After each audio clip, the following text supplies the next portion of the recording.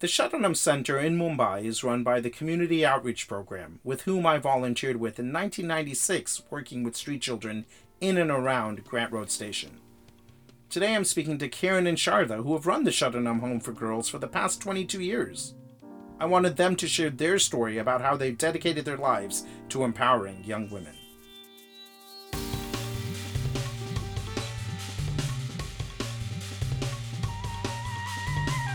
Hello. Hi. Hi everyone. Hi, Sharda. Is that Jonas helping you? Yeah, he's helping. Hi, Jonas. Jonas is saying hi. You can say hi, don't worry. Jonas, they will be saying hi. Hey there, everybody. Hi, how are you? I'm good. How are you? You're good. You're your mom's tech support today. Yeah. That's awesome. I like the paintings in the background or photos in the background. Which room are you in, Sharda? I'm in computer room. Computer room. Okay, wow. And how are you gonna? I mean, where are the kids? Aren't they gonna be making noises? I kicked everybody out today. I gave them all other devices. I said, okay, today, like most of the girls had exams today. Like they finished their exam by 10 o'clock, 10 minutes before. So it's good. It's Thursday. This convent school has a holiday. So it's good. Well, tell them sorry that they have to be quiet. And it's okay. They can do whatever they want. Hi, Karen. Hi, Karen. Hi, Deval. Hey, how are you? Hi, Sharda. Hi, how are you? Good, thanks. How are you? Yeah, I'm good. Great. Okay, I think we're going to start now. Welcome, Sharda and Karen, to No Cost Extension. This is really, really exciting for me to have the two of you on this conversation. I've been very privileged and honored to know the two of you for many, many years now. And while the podcast itself is called No Cost Extension with Deval Sangvi, it actually has nothing to do with me, Deval Sangvi. It has to do with the people that have inspired me, the people that do amazing work, and the people that I think can convince others to follow in their footsteps. And I think the two of you are by far top on that list. And again, the two of you know this, we have had multiple conversations over the years. And many times those conversations are to fight fires. Many times they're to celebrate. Most of the world do not hear or participate in those conversations. And so I think for me, the point of even creating this was that in 21 years, I've been inspired, I've learned, I've had really honest and open conversations with the two of you and so many others. And I think it's about time that your voices are also heard. And so thank you again for being part of this. Karen, I know you're dialing in from the US. Sharda, you're dialing here from Mumbai. So with that, I guess I'm going to start with you, Sharda. Sharda Didi, you've been such a pillar, and pillar is not a strong enough word because you're much more than that. But the Sharanam Center would not have happened without you, point blank. If you can maybe talk a little bit about what is the Sharanam Center and why did it start, and what were you thinking, I guess, when you first heard about it? Thank you, Deval. And as you said, I'm really a little nervous because it's my first podcast. And it's not me just what I'm doing today. It's we as a team. And there are so many people involved in this journey. So I don't want to take a credit what I'm doing for, because without all you, and there are so many other people, without your all contribution, I would have not done this. It's a 20 years journey. Wow. Sharanam Center is a home. It's like a home for girls. And I never thought I will be running shelter home, or I never had in my dream. I never thought about starting a shelter home or running a shelter home. 20 years back, or my childhood, I have seen that in India, the gender discriminations and all those things. I used to feel so bad for girls, and because they were not encouraged to go to schools and all those things. So somewhere I always used to think that to help the girls, maybe I'll become a teacher and help girls to educate them about their rights and all those things. But as I was growing and I came to Mumbai, Karnataka was where I was. I never seen like a street, people says living on streets or staying or begging. I never seen those things. But when I came to Mumbai and slowly I saw the different world. So then I felt that, oh, what I have is like, I have more than what I need in my life. But after teacher training, I instead joining a school because I always wanted to become a teacher. But instead joining a school, but I joined a core community outreach program. I learned so many things from there. And I saw very closely how women are like under pressed. They don't have any rights. They don't have any decision-making choice or anything like because of that, like they have so many potential, like they can do much better, but they never had opportunities. So I was thinking like women are already there in that stage, but if you want to bring change, actually you have to work with a young age. So I was just thinking to help them how to do it and what to do it. And even when I used to travel in a Mumbai local train, I used to, like girls used to beg. No, so that used to touch my heart. Like I used to be I used to feel very sad for them. And I was always in that, like I wanted to do something, but I didn't know what to do. Then, of course, like in 1990, I think, in 99, I think, Deval, you met me at first time in Shalom Center. So that is a very short, like a brief conversation we had, not much. I guess for me, and Charlotte, thank you for bringing up community outreach program where you started working. And for me, the community outreach program was my first exposure to the NGO sector. In 1996, I graduated a semester early from college. I came to India and I wanted to volunteer. And so back then, well, we had something called the Yellow Pages, which doesn't exist anymore. And I called multiple NGOs.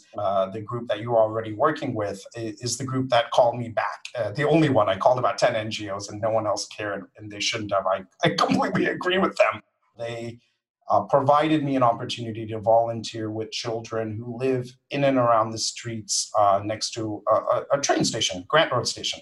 That really, I guess, motivated me because similar to what you were just saying, Sharda, just seeing children for no fault of their own suffering was something I couldn't deal with. And I was so excited to actually do something. And when I say do something, volunteer. And that's, I guess, how I started my conversations with the community outreach program. After 1 or 2 meetings with, I guess at the time, the person who was heading it, was it Molly? Yeah, Molly George. Yeah. Molly George. I think that's when we first met. If you can talk a little bit about that meeting. How old were you then when we met? That time I was 22 years old. When we came to this idea starting shelter home, we came to know, we decided. So that time I was just 22-year-old. And we didn't have any plan getting married, like Nirmal and me. We were thinking, but not like that soon because I was just 22. But in India, as a couple, it's not, you can't stay like, so we have to be like legally couples, like married. So when Nirmal said like, what do you think? I didn't take a minute to even think. I said, okay, we will do that. We will start it. So quickly we planned, like we didn't had any plans. In March, we got engaged after 2-3 months because we needed time to prepare our marriage preparation. So we said, okay, at least we need 2 months for preparation. So we said, okay. And in May 2000, we got married. June, we moved quickly. Like we didn't go for even honeymoon. Like all our friends and our both families were not super happy about our decisions. And our friends, especially, nobody was like a supportive or encouraging or saying, oh, that's a great idea. Nobody was like everybody like me, everybody making me scared. Sharda, you are such a young girl, like all making me like a scared or like a discouraging, not encouraging. So I was like, I don't know, but I want to like, let me start. So, yeah. This is the first time I'm hearing about the love story, by the way. I don't know, Karen, have you heard the love story before? Yes. And I've also heard about how her family and friends weren't really that supportive. And at how strong Sharda was to kind of say, you know what, this is important and we're going to do it. And we're going to work through the challenges with our friends and family. And that's just really sort of an amazing part to this whole story. It is really interesting to hear about the family pushback, number one. Number two, I guess how young you were. At the age of 22, to be able to take on this feat is absolutely phenomenal. And I say that just because many people, say, I will wait till I have so much money saved up, or I will wait till I have certain experiences, or I will wait till I'm a certain age even. If you can talk a little bit about those early days of this shelter, what were some of those experiences? What were some of the learnings? I guess in your words, why was this shelter going to be different than other shelters? When we started shelter, that time it was so difficult because it's not just for me. 80% children were from streets because they have been outside on the street and the freedom, they loved open air and everything. And they never had rules or studying or nothing. So it was very challenging for me to talking to kids or working with them because they were why do you want to do for us? Why do you want to us to send school? I don't want to study a big challenge. And because they didn't have a friendship, they didn't have any motivation and all those things. So even they never liked a good food, which we used to provide because they never had that nice food and taste. No? So it was a big challenge for me to step out of Sharnam Center for even 1 hour. That used to be, for me, it's like a nightmare. Oh, if I step out, I go for somewhere that. And most of the kids used to have health issues tuberculosis because they came from street, and scabies, skin diseases a lot. And I used to take them to government hospitals like a Sign Hospital. I never knew what time I'll come back because the government hospitals used to be very crowded, and it used to nightmare until I go back. Oh, what will be the drama must be happening among the kids.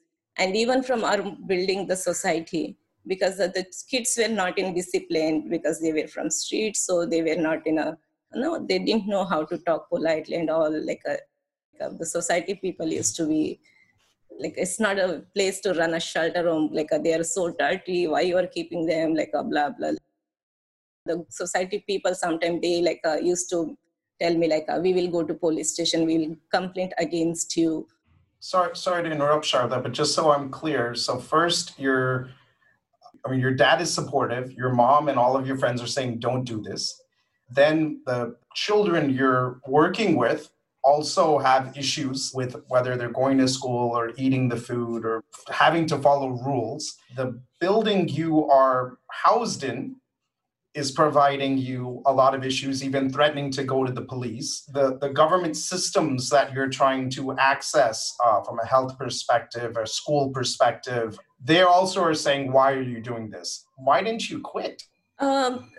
Because if I quit, then I never, I could have not helped the girls. It's not about me, what I was doing. The shelter home, I didn't start for myself or my glamorous life. I started for children. I started for girls. If I was thinking, if I quit the job, if I close the shelter home, what will happen with those lives? Where again, they will go back to street. Again, they will be in that same environment.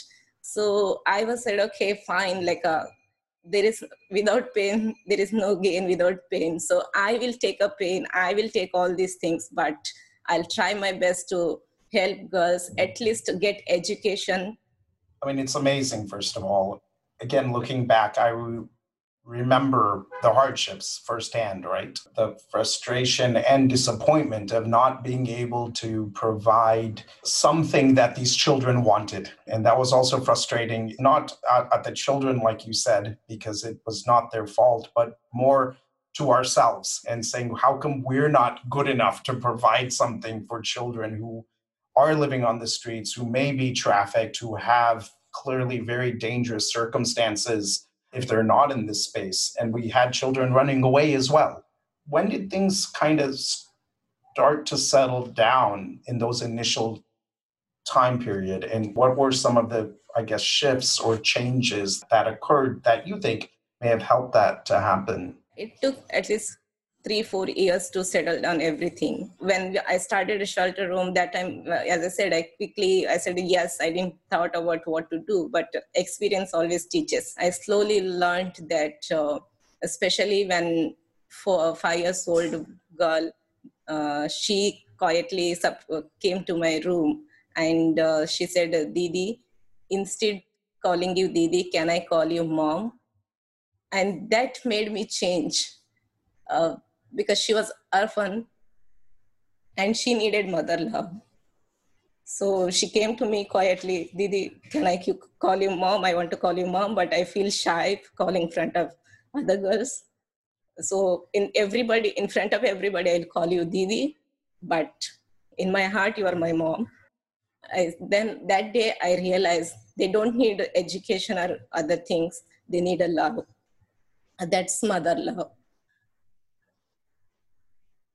From that day, I started being and working, behaving, everything as a mom to them. From that day, like a slowly building relationship, love, sharing love, and everything I started. So then even kids started believing in me, and slowly they thought it's like a home. So that's why Sharanam is different. Like you asked me why Sharanam is different than what.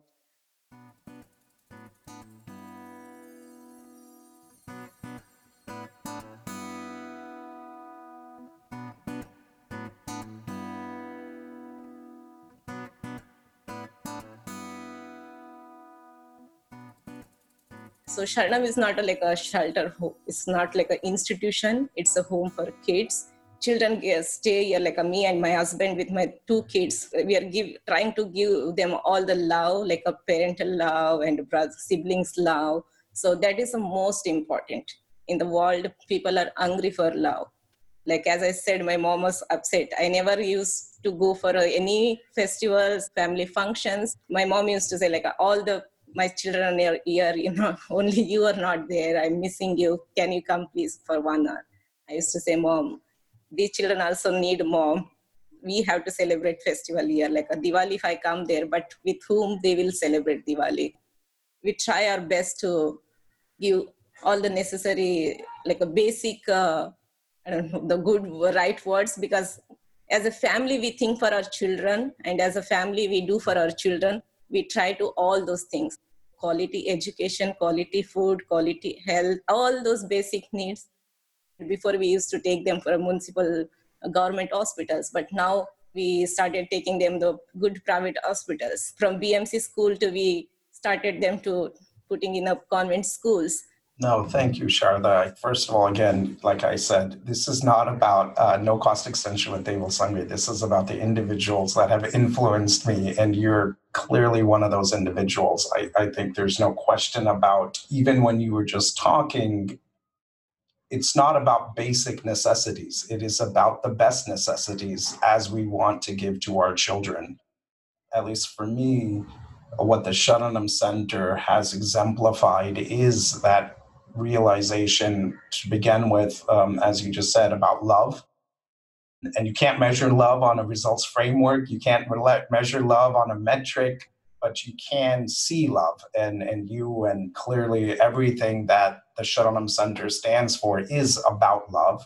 And I think the second is really about doing what we can as we would do for our own children. That is not just a statement, clearly, and we can hear it in your voice, but it is a way of life for you. And I think many times when we look at the development sector, those that want to give back at times look at what's the most basic thing we can do to give back. What is the bare minimum that we can provide? And really it's about survival, I guess, versus thriving communities. And I think what you and the Sharanam Center have exemplified is really about survival is the bare minimum, and that's not what we stand for. It is about thriving in society. It is about giving the same opportunities that we have been given, if not better.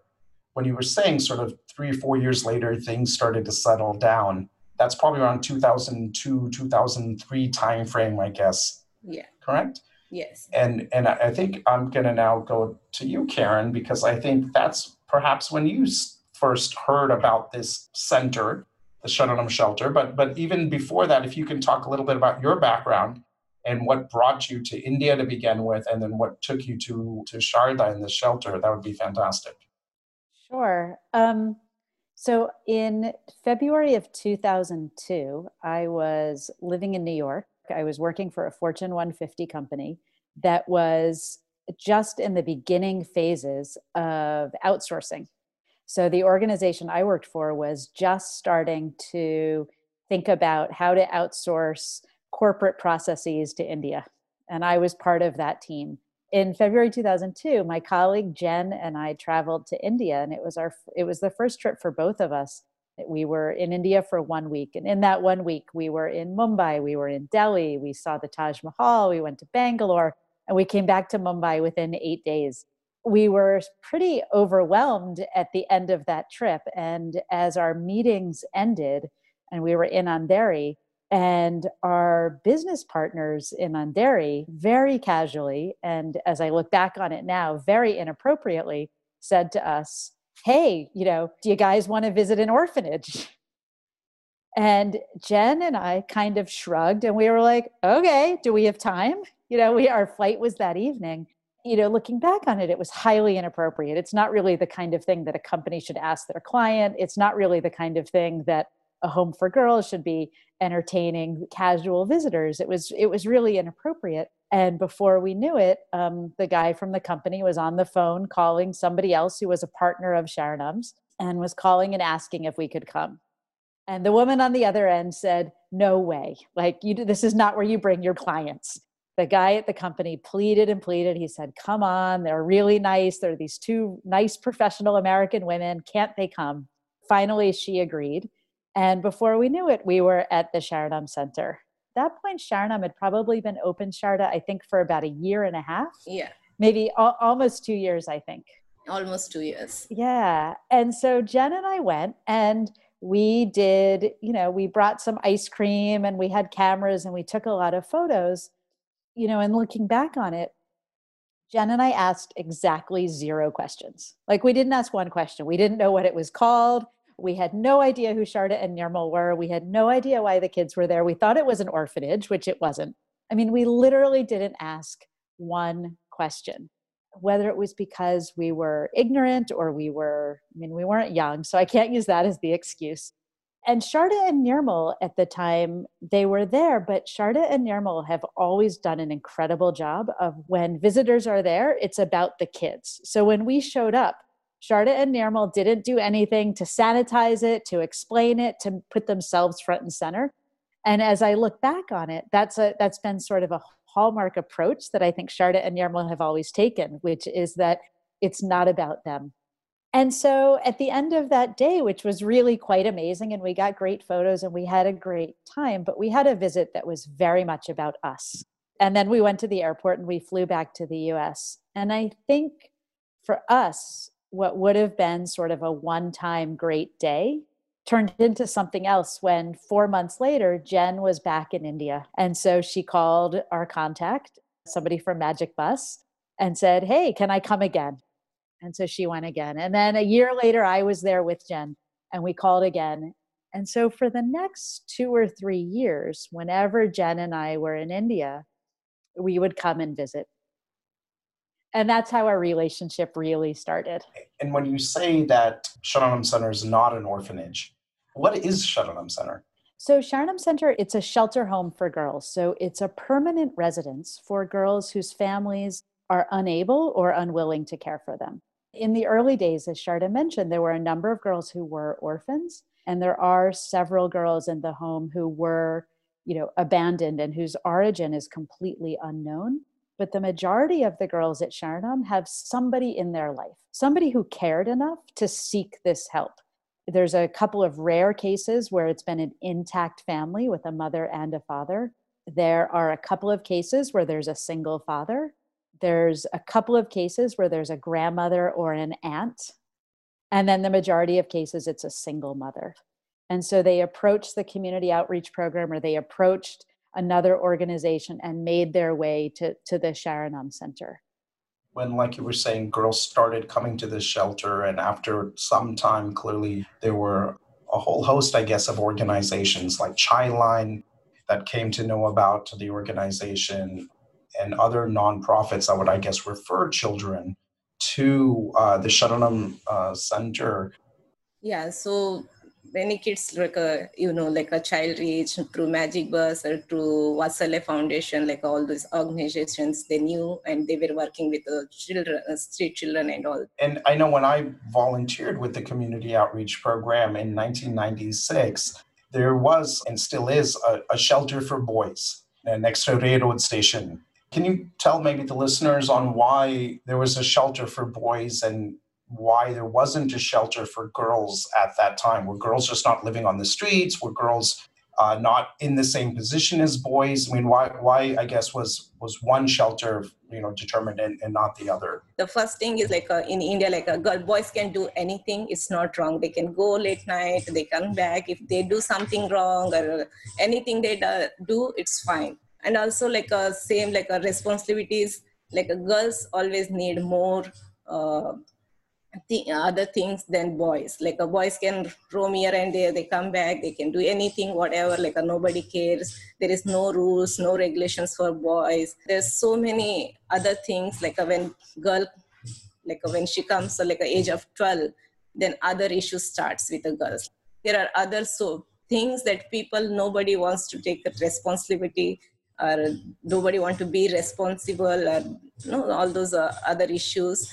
Even like a society and the institutions, nobody wanted to take that chance. If something goes wrong, who will be responsible and who will take that, face the challenge?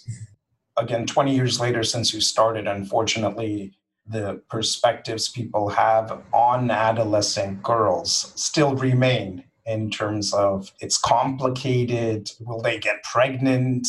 How do we deal with them? Yet, to your point, the easy way out is let's just not deal with them. And Karen, I'm going to come back to you. I mean, I guess, like you were saying, you sort of started coming every time you visited over a couple of years, but you were still working with this group in the U.S. Yeah, so I was still working for a corporation in the US.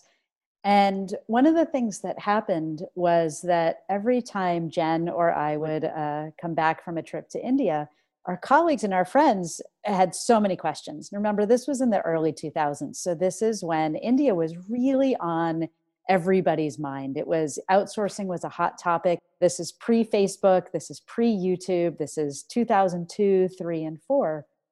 And we started talking about our visits to Sharanam. And people started asking a lot of questions and wanting to get involved.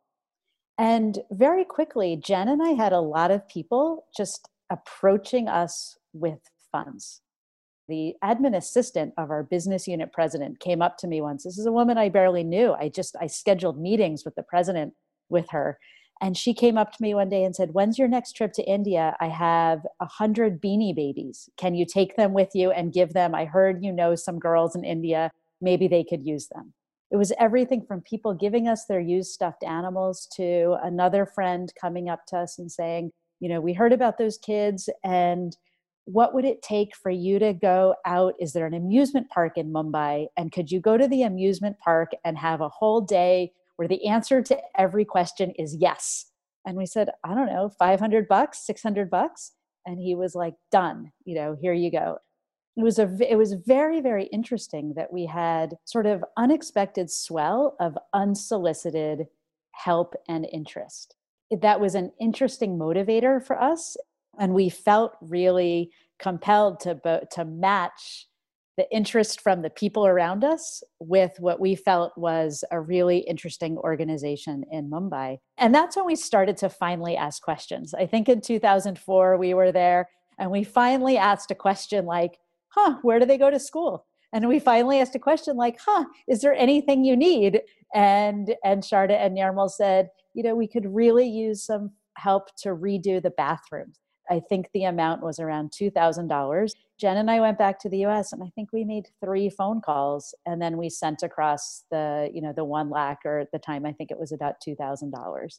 And the next time we came, we said, all right, well, what else? And Sharda and Nirmal talked to us about school, and they explained to us how the girls were going to, the local government school, but that they'd identified a Hindi medium private school that would be a step above. And again, I think it was around 2,000 US dollars, and maybe a little bit less than that, to send all of the girls 8 standard and above to the private school, and within a week or two, we sent over the funds to do that. And that sort of helped Jen and I to think about ways that we could become more involved.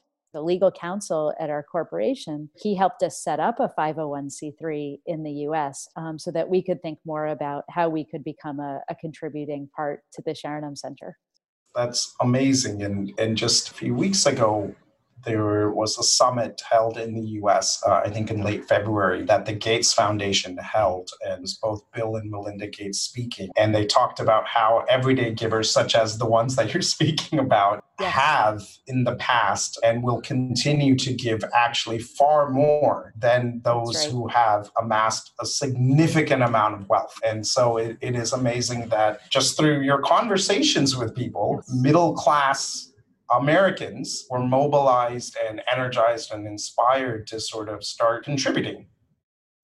Very much so. And to that point, it was everybody from my mother's hairdresser. My mom would go get her haircut and would talk about me, and her hairdresser sent, $50, after almost every visit with my mom.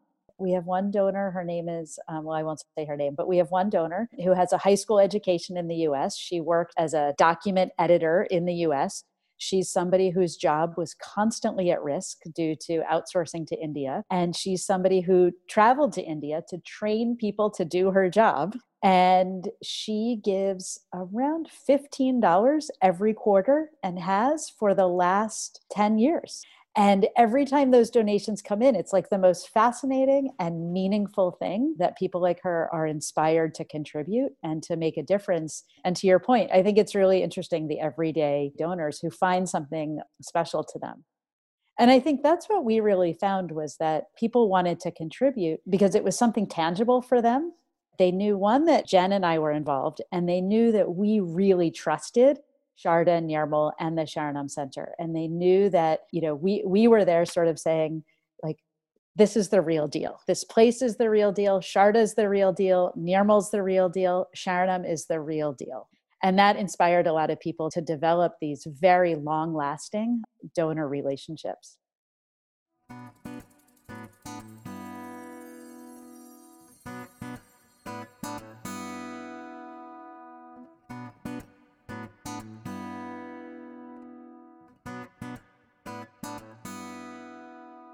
Sharanam has been around for 21 years, I think, or approximately that. And give us a sense of just how many girls have come through the center. What are some of the girls doing now? Most institutions in India that look after children by law, and because of their mandate, at the age of 18, they tell children to leave. What's similar, I guess, or different to the Sharanam Center, which allows you to also focus, I guess, on how they stand on their 2 feet, and give us some examples of what you've seen. So almost 80 girls we supported. And so now almost 15, right, Karen? 15 girls, they're independent, totally independent. They're working and they're supporting themselves financially, and they're very confident. We are very proud of them. There are so many people used to come take my interview. What after 18, what will you do? Because that even government and everybody has a mandatory. And that is the most important time where the kids need support in financially, in moral support, everything, because they step into the world. Instead of keeping in shelter homes, we send them colleges, but we try to find hostels. And during the vacations, they come back to us and they stay as a family again, because they need that. I think Karen will be explaining much better than me. This is, yeah. No, you're doing a great job. But I do want to ask Karen, I guess, 2 questions. And one, Karen, if you can maybe talk about the types of jobs, and you can name the employers, because I think it's quite impressive. But what are the type of jobs these 15 girls have? And I guess also, a little bit more about your own story, because you're not moving back and forth. You also quit your job and have been focusing on this full time for many years. So I think if you can talk a little bit about what led to that decision, how happy your parents were with that decision. But to begin with, let's go back to the 15 girls and like where they're at. Sure. So, and of the 15 girls, I think one of the things that's most exciting is that 9 of them have university degrees. So, 9 of them attended and completed their graduation from universities in Mumbai. And so, for people who are listening who are from Mumbai, they've gone to SNDT, they've gone to Somaya, and to Nirmala Niketan.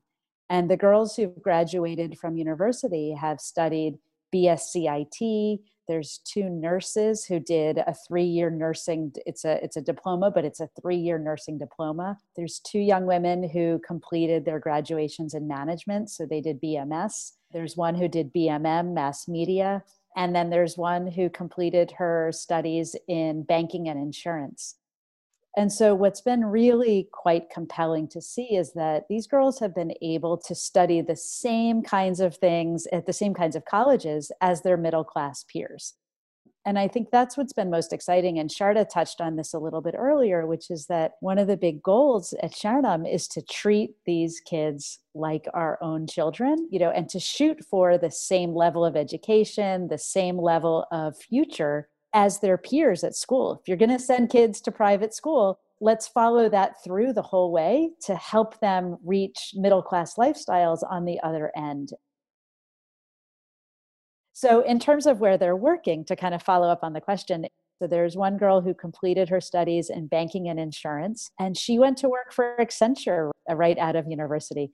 She then left Accenture and she's at a company called Syntel, where she's doing fairly high-end net asset value calculations for a US mutual fund. Another student who did her BSCIT, she works at a company called Integrion, which is a rather large legal and business outsourcing firm here in Mumbai, where she works on PowerPoints for one of the world's largest consulting firms. Another young woman is a nurse, and she's in the ICU COVID ward at Raheja Hospital here in Mahim. So there's another young woman who didn't complete her university studies, but who did an intensive hospitality training course. She's been a restaurant hostess at restaurants like Indigo, which are quite well known and well established here in Mumbai. And by the way, all of these jobs that we've mentioned, these are jobs that they've earned on their own, found on their own, and kept on their own. The help from our side included help in building their CVs, some support for learning how to do a job search, interview prep skills, and these kinds of things, which to me is just the most exciting part of all.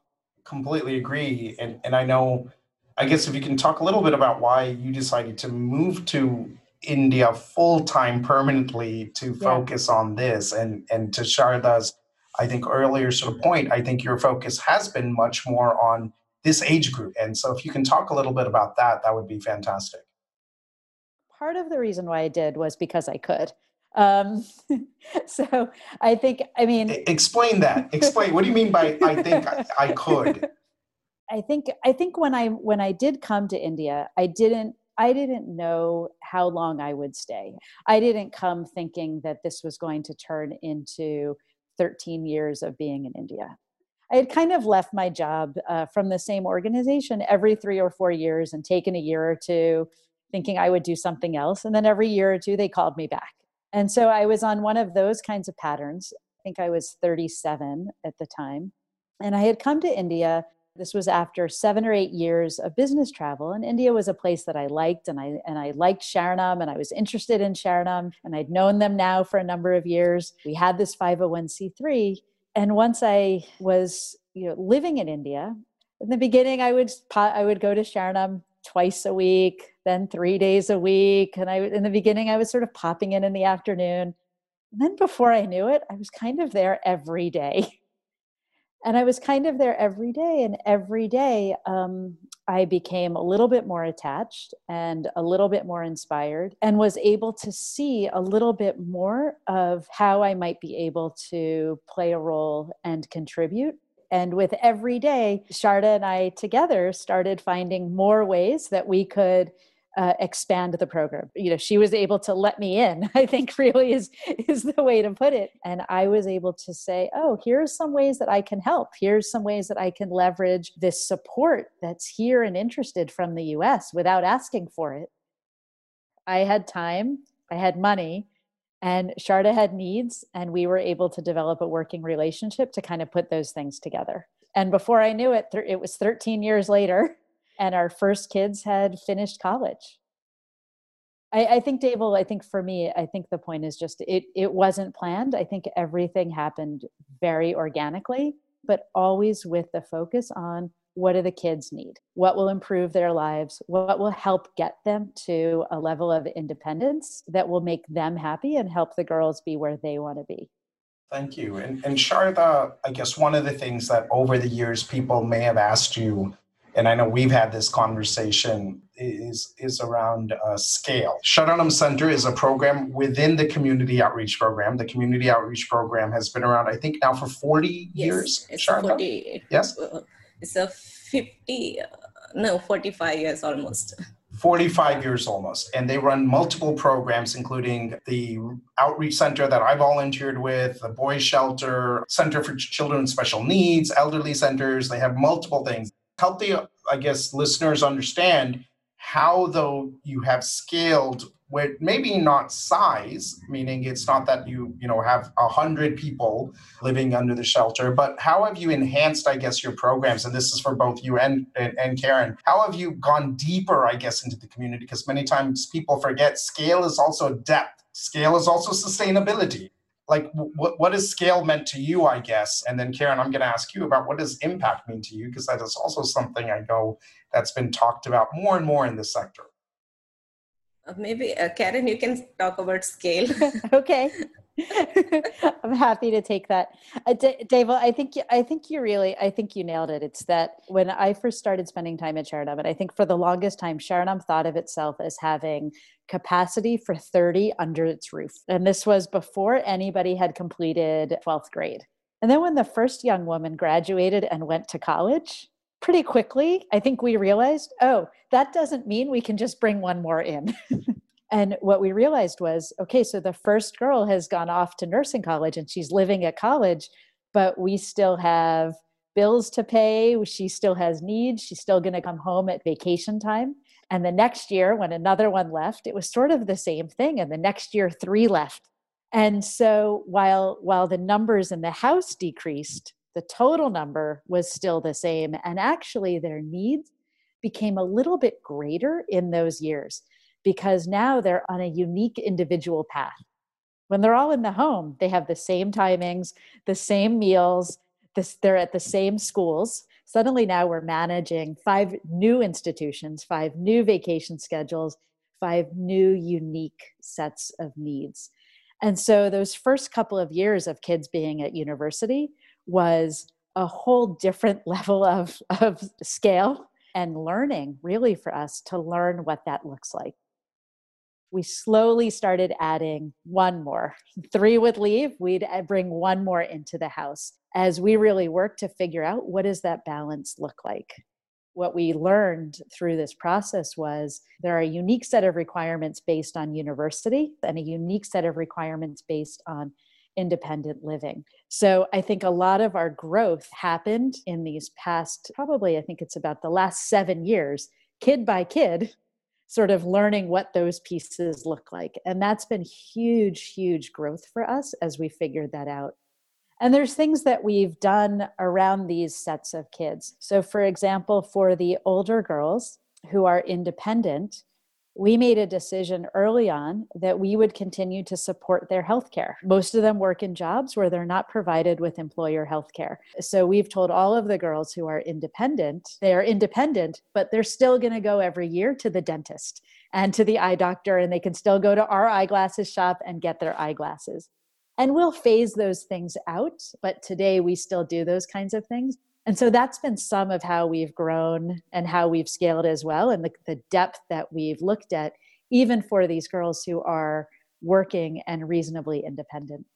and Sharda, you said this as well, you will always be their parents or older siblings, and that doesn't change. And it is not sort of at the age of 18, you stop something. So parenting never ends. Also, I think the Sharanam Center, it is not just, for example, there are multiple programs and multiple partners, in fact, that even Sharanam has, that, for example, may focus on kids of a certain age group that provides additional education. Or I know you work, partner quite a bit with the YMCA and others, and there's nothing wrong with clearly those organizations. In fact, you believe in them and you value their work. But I guess with a shelter, it is a lifelong commitment and it never ends. The degree of parenting, of course, shifts and changes, but it is something that is for perpetuity to a certain extent.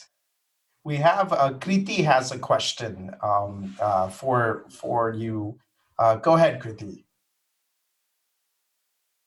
Hi, Shraddha and Karen. So, first of all, I've visited Sharanam Center in the past, and everything that you say resonates so much because I've seen the family environment when I was at the Sharanam Center. I think one of my questions is about the transition has got to be hard, right? Out of Sharanam Center, going into the world. What do you think, any anecdotes that you have about girls who have faced a certain kind of challenge? How do they go overcoming that transition? What have been the common challenges that people have faced, in your opinion, and any example of how they've overcome it? Here, they always got a positive environment and a very supportive people. And when they step out, they actually see the change in the world and different kind of people. And for the beginning, they feel a little bit challenging, but our girls are very smart and they already know that, most of our girls are very confident, because that's the thing we tried our best to do, but they're quite good in that. I think one of the things, if I can add to that too, Sharda, is that one of the things that I think has been quite remarkable is that most of the girls have not faced challenges related to their backgrounds. So, so as the girls have gone on, for example, to university and they've gone to the hostels, they've brought their hostel roommates from the college hostels back to Sharanam. So rather quickly, the friends who they make in the hostels become friends whom they can confide in about their backgrounds, with whom they can share what their backstory is. And that's been met with acceptance. There's one little anecdote I'll tell about one girl, who started her junior college. She's been at Sharanam since she was 7 or 8 years old. And one day towards the very end of her 11th grade, she came home one day and I looked at her and she was just in this amazing mood. And I looked at her and I was like, what's going on? You look so happy today. She said, I told my friends today. It's like, you told your friends what? And she said, I told my friends that I live in a hostel. I told my friends that my mom is blind and that she lives in a slum in Malad. And I told my friends everything. And you know what? They couldn't believe it. They couldn't believe that me, with my grades and my hair and my clothes and my level and my language skills, she was so proud of herself for having the confidence to share her story and proud of herself for having been accepted by her friends. Because I know for me, that's a fear that I've had the whole way along, is what happens when girls from shelter home backgrounds and from different backgrounds are out in the world. And what we've seen is, for the most part, there are absolutely hiccups and there's absolutely challenging experiences. But by and large, for the most part, the girls have been really well accepted by friends, by colleagues, by roommates. And they've felt confident. They haven't, that's not their concern. Their concern is, oh, I'm alone. Like, I don't have the family that I've been with the whole time, just like anybody leaving their family. They're not walking around with this extra baggage on their shoulders. My hope is that the experiences that they have help the girls feel like equals, that they can work at Accenture and at Syntel, and that they can succeed at Mumbai University. And my hope is that these things keep them focused on making smart decisions. That's what I hope. And I think the fact that the two of you, and of course the 80 girls, and I strongly believe they're the real heroes in all of this, any group that sort of takes help from us and we can only do so little, but really it's them who's taking their lives in their own hands, them that are really, moving things forward. But it is funny that once you give somebody like yourself, Sharda, that trust, you focus on the core critical sort of areas of we want these girls to be sustainable no matter what it takes. And we kind of give you both, I would say, a free hand in how you go about doing so. That is what success looks like in the NGO sector. What is even more amazing is, Karen, to your point, the everyday giver who gives $15 a quarter has more trust in you than the billion-dollar givers. And I think that is the beauty of what the two of you do. That is the crux of the development sector. And hopefully from these conversations, those of us who've been, like me, in this space for 21 years, we realize the fallacies of the sector as well. And we try to go back to the basics, because you guys are the basics, and you've demonstrated that actually impacts lives many times far more than all of us with our jargon. And so with that, I want to thank the two of you for a phenomenal conversation, for everything you do, and for sharing your love story, Sharda. That was really, really fun. Thank you so much, Deval, for giving this opportunity to talk. Thank you so much. Sharda, you should do more. You should do more, Sharda. Yeah, that's what, my English, like when first time you came to India, you knew, like that time I was like not even beginner, like You did awesome. You did amazing. You're amazing.